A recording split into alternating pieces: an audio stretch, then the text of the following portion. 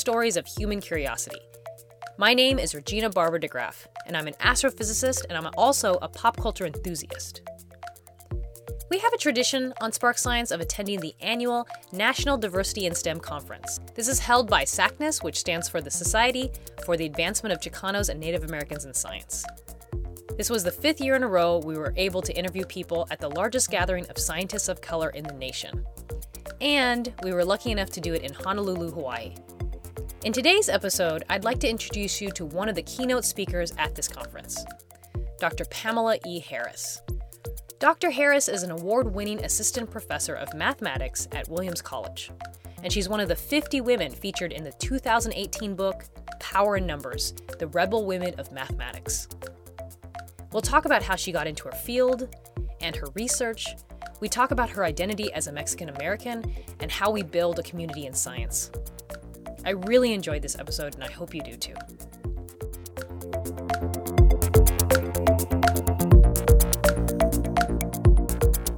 I did some research on what you do, and you have put together an awesome website. I think a lot of math professors, a lot of science professors, they're like, how do I make my class more inclusive?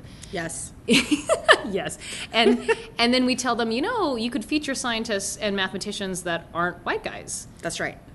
And you now have made a resource for them. Yeah, I think it's exactly what you said. People are at a loss of where to find people to feature in their courses. And if the only people that are being featured in their textbook are old, dead white guys, then it's hard for them to try to figure out, where do I find people? Yeah. And so we started this website. So me and my friends started it, 2016. So we're rocking it now. It feels like we're kind of a smooth sailing machine running this website, but it's Latisms. So LAT, which stands for Latinx, HIS for Hispanic, and then MS for Mathematical Sciences. So LatHISMS.org. Okay. And we run a calendar every year. So what that means is during Hispanic Heritage Month, we unveil a mathematician at midnight every day from September 15th to October 15th. Wow. And that's like holiday gift season. I mean, yes. That's smart. Yeah, seriously. I absolutely love it. And this year was really wonderful because we moved more into math educators.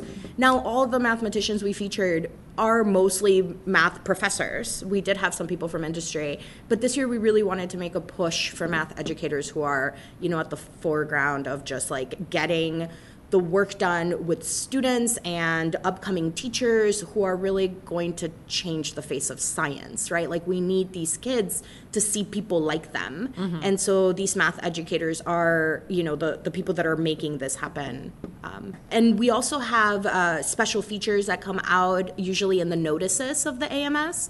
And so we give you kind of a sneak peek as to, who we're going to feature that year. And so please be on the lookout for that if you're listening and the calendar has already passed.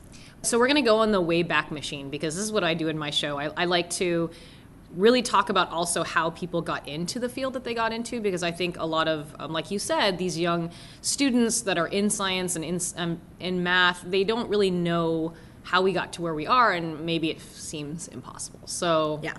How did you become an amazing mathematician? By complete accident.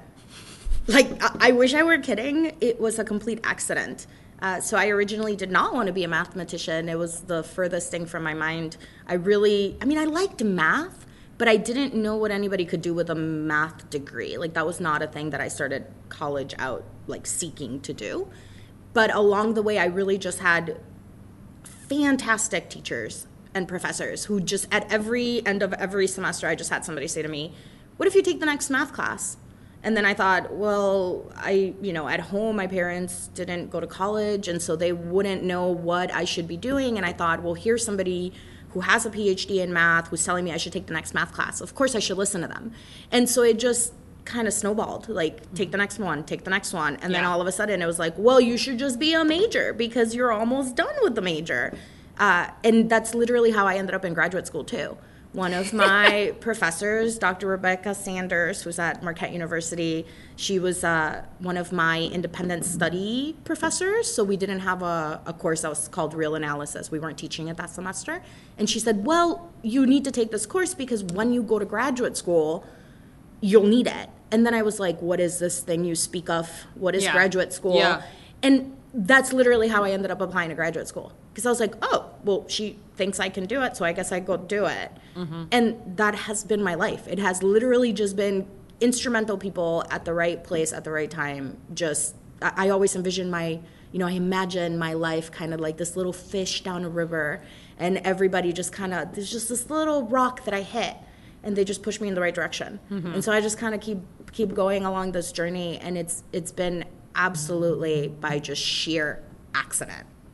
Well, I think that I like your analogy of the fish down the river. Yeah. And that there's a rock, or there maybe is another fish that kind of shoved you and you had to go that way. Right. However, there's the current, right? Yes. And there's the environment, and maybe the fish that you are is actually not going with the current because you're going against that current. That's right. But then you have these other things that are helping you. Yeah, absolutely. This has by no means ever been a easy journey. I just assumed. No, not at all. I think a lot of the challenges have actually stemmed a lot more from me being an underrepresented minority than they have from being a woman. I get that question a lot, being at the intersection of woman and person of color. And for some reason, the being a minority has always felt like it's the first thing people look at, right? Like they immediately assume that I'm not capable. And it's always felt that it's because when they look at me, they don't imagine a math professor. I've actually had encounters where I've had old white men who come into a classroom after me and they ask me to clean their boards. Oh my God. Right? Or they ask me like, when are you going to take out the garbage? And so their immediate reaction to seeing somebody like me out of front of a room is like, I must be the janitor. Right? And they're vocal about that. They do that in front of students. Like their biases about who I am and what my job is based on being Hispanic has affected me tremendously. Right. And it's something that like I don't shy away from talking about it because I think it's still the experience of a lot of my students.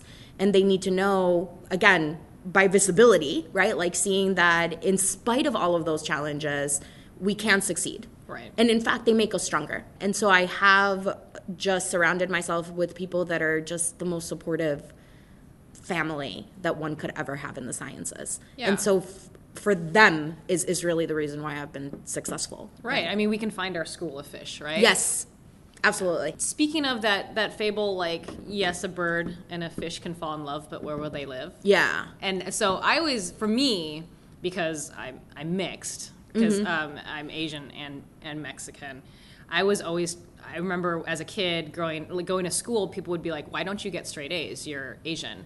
And I totally agree with you that the barriers I felt were very much more my race and not my gender. At least that's how they felt at the time. Right. I'm sure, I mean, misogyny is true. Yes. Like, yeah, absolutely. Like don't get me wrong. I'm sure we were treated poorly because we're women too, women of color, but it felt very much like it was racial when I was a kid. And I remember, again, they were said, like, why don't you get A's? You're Asian. And then they'd be like, oh, yeah, you're Mexican, so that's why you get the B's. Oof. Right? Like, it averages out. Yeah, what about? Wow. I did not expect that one. I did get B's, though. But the point is, it was, I mean, the facts are true that I did get B's. But yes, the racism is obviously there, right? And this hierarchy that we're talking about is that professor that came in wouldn't have said that to a white woman. Of course not. And definitely wouldn't have said that to a white guy. man. And maybe probably wouldn't have said that to a Hispanic man. Maybe he would have. Do you know what I mean? Yeah. And in my department, I am the only Hispanic person. Mm-hmm. And that's sad because I don't look it. I am, but it's complicated because I don't speak the language and I don't speak Chinese either. But it's this intersectionality issue in science is really hard for me to explain to people, to actually explain that, like, your existence and you would, like, it's hard. And I'm sure you deal with that same thing too. Yeah. And I think one of the things I wanted to point out was this new set of words that I learned about being emotionally hijacked. What people do to us is they take us out of that environment and they hijack our emotions, right? And I mean, it's really sad, right? Because it happens to us so often that we would just imagine that the default is that people are going to do this kind of crap to us. Yeah. The truth is that I think I still try to believe the best in people. And I I'm do too. always shocked that it continues to happen, right? Yeah. Or, it's Isn't that frustrating. Weird? I think I'm a pessimist. I'm a snarky, like, kind of, a butt face.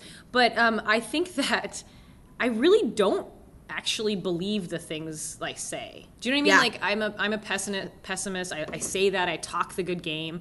But deep down, I really think the good stuff is going to happen because Right. I'm always shocked. Like, you're Yes. right. I'm like, how did that just happen? Yes, I agree with you wholeheartedly. Like, I can't believe that it happens. I mean, and hearing it, right, I'm like, of course, this is, and this is why I put my hand to my face where I'm like, I know what's coming. It's going to come. It happened again. But at the same time, I'm like hoping that that's not the story. Right. Like I'm hoping that people get better and that the more we have these discussions about how microaggressions, and not really microaggressions, macroaggressions are constantly happening to us, the more that we talk about it, that people grow, right? And that people hear about this and that they then spend the time necessary to think about the things that they're going to say before they actually.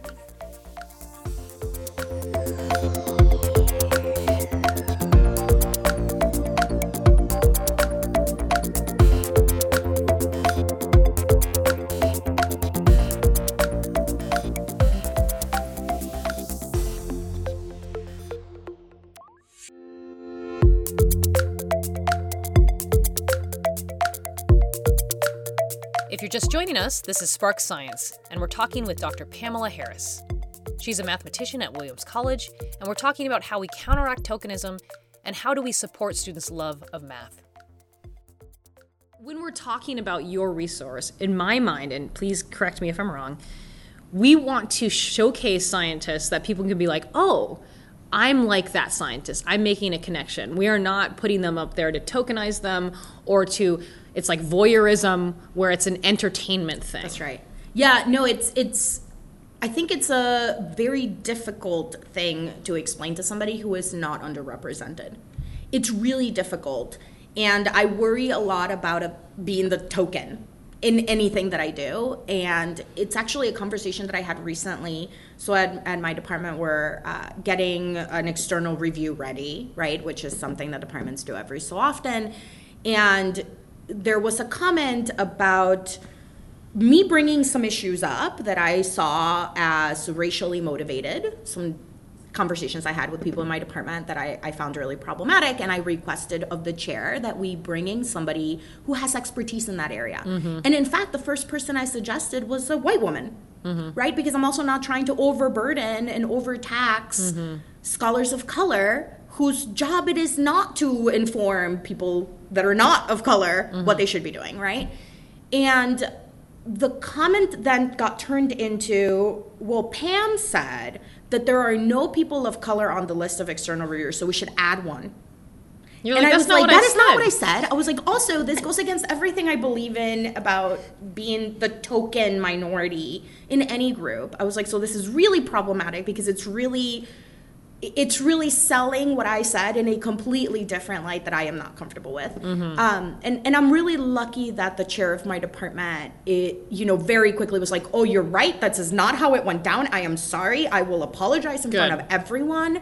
And so I've been in situations where that is not the case, right? That some of my white colleagues do not understand where I'm coming from when I try to explain the challenges that I'm experiencing, that my students are experiencing because we live at this intersection. Right. And I'm not sure that I have the right answer, right? I think just continuing talking to them, and every time that something kind of sits wrong with me, I feel empowered based on job security in some sense, right? To feel comfortable and saying, hey, wait, that's not okay, and let me tell you why. But it does get exhausting. It is exhausting to a level that it prevents me from being as productive as I could be, which for some people that's surprising because they're like, well, you're super productive. Your research has taken off. Like, you're a phenomenal teacher. They're like, all of these things are great. At what cost? At what cost is the thing that they don't understand, right? Like, what do they know about my health or my relationship with my family? When is that something that they worry about in terms of my personal well-being? They don't. They don't, right? Because you're not a human, you're a token. Because I am a token, right? And so it is extremely challenging to navigate that and to at all times figure out what is best for my students, right? Because that's really who keeps me going. Because at this point, like, you know, I got my redacted tenure letter this morning. So what? Right? Congratulations. I mean, it looks good. It's not the official, but, you know. Well, we're getting the scoop, and when this comes out, it'll already be old news. But the point is, that or I'm looking for a job. So you were talking about how you are, people tell you, you're so productive, you're so great. I agree with you that, I mean, last year was crazy for me too. I had to take a break, but tell me more about your research and like what kind of research you do. Absolutely. I love counting questions. So the kind of thing that I work on is literally as easy as, you know, you look at a floor and maybe you get to use green tiles, blue tiles, and yellow tiles. You probably don't want this bathroom, but suppose that those are the colors. You don't know me. I love living in a circus, apparently. Amazing. Yeah. Then I can tell you, you know, you say to me, okay, my floor requires, 10 tiles across and then 15 in the other direction. And then the question that I would ask is, well, in how many different ways could you tile the floor? Ooh, factorials. Right? So this is the kind of thing that I'm interested in. Oh, cool. Right? But really, it gets really hard. Like, these questions are so easy to pose. Like, I can walk down a hallway of a conference and be like, here's a question for you. And then they're like, oh yeah, I get that. Let me do some examples and try to figure it out. And then no one knows the answer still. Right? Wow. And so those are the kind of questions that I'm really motivated by. And I like them. I mean, I've grown to like them. This wasn't a thing that I knew growing up that was like a field in its own right that had research questions that were still open. But the older I've gotten, the more I've come to appreciate being able to just state a question very simply that anyone can understand, yet the mathematics needed to answer it are super deep. Yeah. And so there's a quote by an old dead white guy that that says something to the effect of any real deep mathematic problem turns out to be what we say a combinatorial problem, right? So some counting is required. And so that's really has shaped a lot of the research that I've done in the past 4 or 5 years. Okay. And what I like about it is that I can bring my students along for the ride. Yeah. For me, that has just been sort of the gem in it all, that I get to involve them in exactly the work that I'm doing, right? I know there's other mathematicians who have kind of 2 research tracks. They have kind of their research track that, it's so above and beyond, sure, whatever undergraduates, sorry, I rolled my eyes. And then they say, well, but then I have this other kind of toy research area that then I involve students in. That babies could do. That babies can do. Yeah. Because God forbid you can actually give undergraduates something difficult to think about, right? And for me, that's not the case. I don't have 2 different research areas, ones that I involve students with and ones that I do on my own. It literally is the same thing for me. And for me, that's important because I want my students to know that they're doing the research that I care about, that I'm interested in, that it is good research, that I'm not just, on the side kind of doing these little toy examples with them. And I've had students, I've said this to my department, so it's cool. I have an undergraduate student who just graduated this past May. He now works at Facebook, Anthony Simpson, phenomenal student. His undergraduate research thesis was better than my PhD thesis, right? And it is because I knew he could do it. Well, that's a of course, I never told him that, right? I wasn't going to be like, hey, this is better than my PhD thesis. At the end, I did. He's going to listen. Well, okay. I'll send it to him. Okay. I'll let him know. This podcast is going to tell everybody. Everybody. Everything you're saying right now is really just giving me joy because you're a STEM communicator, right? Like, I think that the goal of science communication, the goal of this show, the goal of so many things that we want to do to share, STEM out there, science, technology, engineering, and math, is that we want to be able to synthesize an idea down to like 1 or 2 sentences so that anyone can understand, and then to help them understand further that to answer that question is very complicated. That's and you have to use math, you have to use science, you have to use this thing that might intimidate you, but you can do it. That's right. That's exactly right. And that's what I've been pushing for in the past 4 years.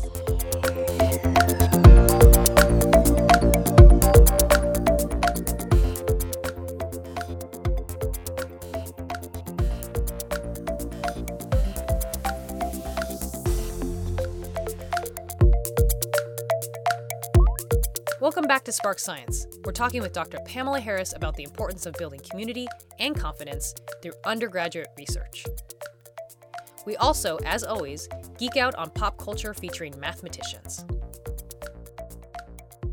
I've been working really, really hard in building community because I think for me, and I didn't realize how much being Hispanic and how much coming from a culture that like for me, community has always been the reason why I do anything, right? Like when I feel like I belong somewhere, when I feel like as an integral part of a group, I didn't realize that was already kind of just built into me and that maybe was not built into other people. Yeah. And so when I would collaborate with people who didn't have that as a priority, it was very difficult. I mean, I had a lot of really challenging experiences early on in my career in collaborations when I couldn't understand the dynamic that people didn't care about my family or didn't care about where we might have dinner that afternoon, right?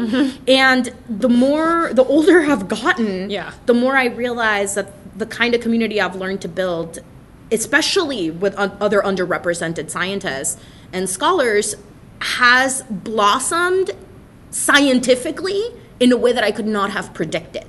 And so I'm a huge proponent of building community and really spending the time to get to know people, right? And to learn about their stories and what makes them them and leverage that connection into fruitful scientific discovery. And I think that's a thing. You know, forget the math. And I say that to my students all the time. Forget the math. I don't care whether we publish a paper or not. I was like, I want you to leave here feeling like you belong here. The rest will come.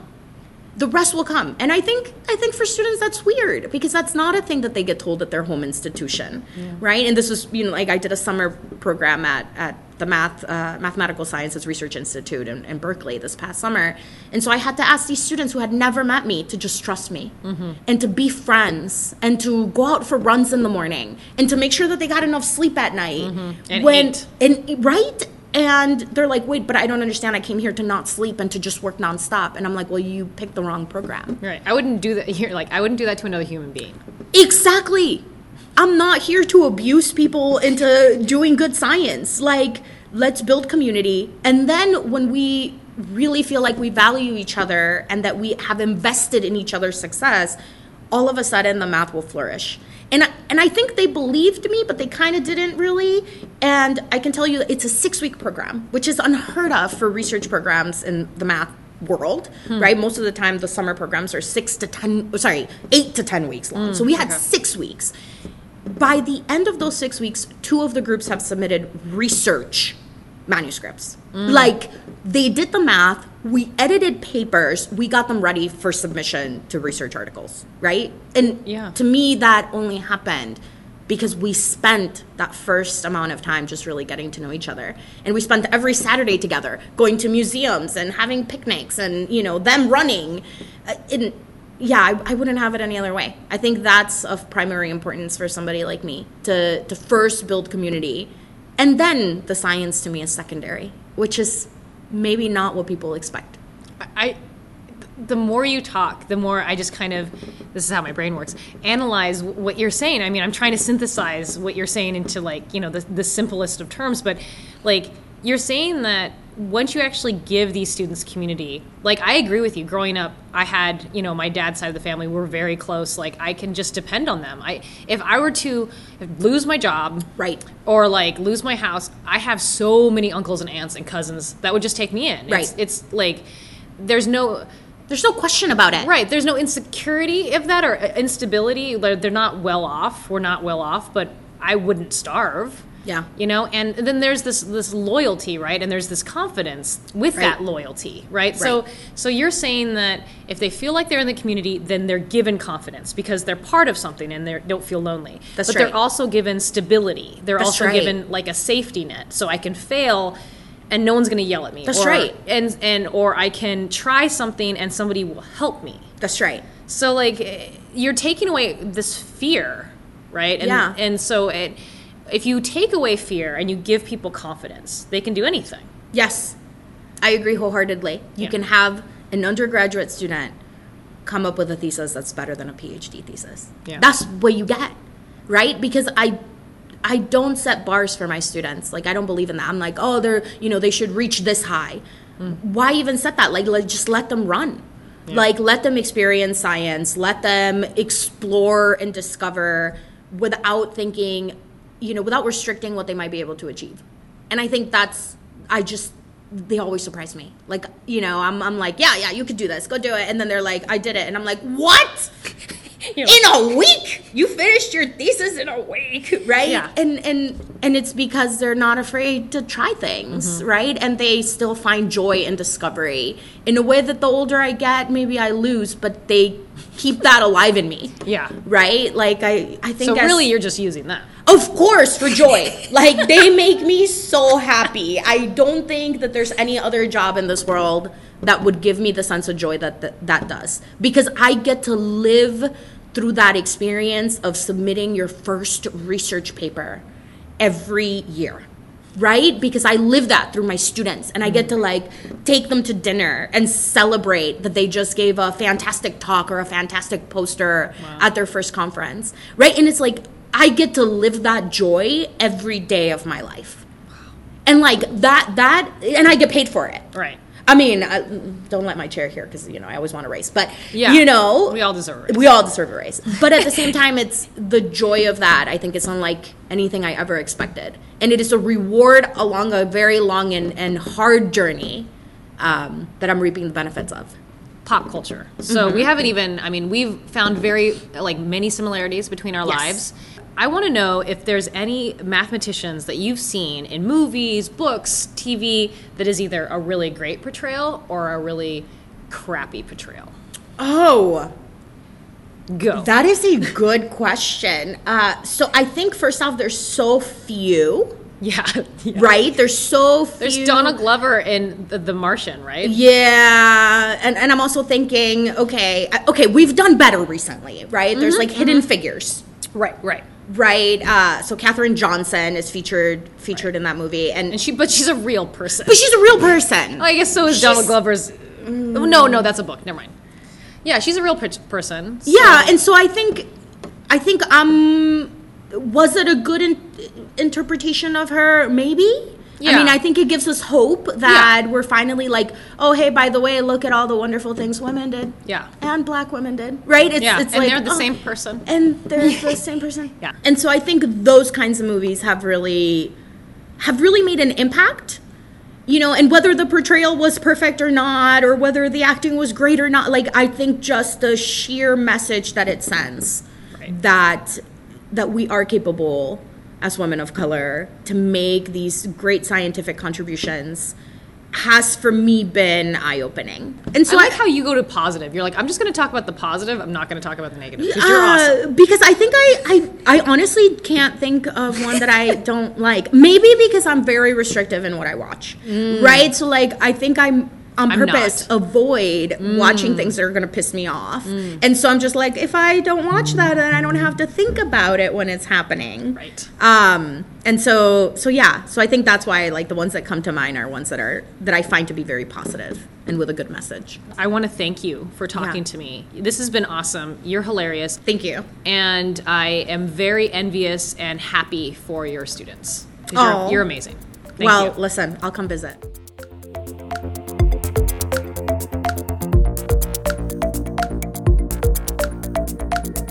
We'd like to thank Dr. Harris for taking the time away from the conference to speak to us. If you want to find out more about Dr. Harris and her research, check out her website at PamelaEHarris.com. She also co-founded an organization that features contributions of Latinx and Hispanic scholars in the mathematical sciences. To check that out, go to lathisms.org. Spark Science is produced in collaboration with KMRE and Western Washington University. Today's episode was recorded on location in Honolulu, Hawaii, at the National SACNAS Convention. To learn more about this amazing national organization dedicated to supporting faculty and students in STEM, go to sacnas.org. Our producers are Suzanne Blaze, Robert Clark, and myself, Regina Barber DeGraff. Our audio engineers are Zarek Coakley, Julia Thorpe, and Hannah Clark. Script support was done by Aaron Howard and Ariel Shiley. If you missed any of the show, go to our website, sparksciencenow.com. If there's a science idea you're curious about, send us a message on Twitter or Facebook at Spark Science Now. Thanks for listening to Spark Science.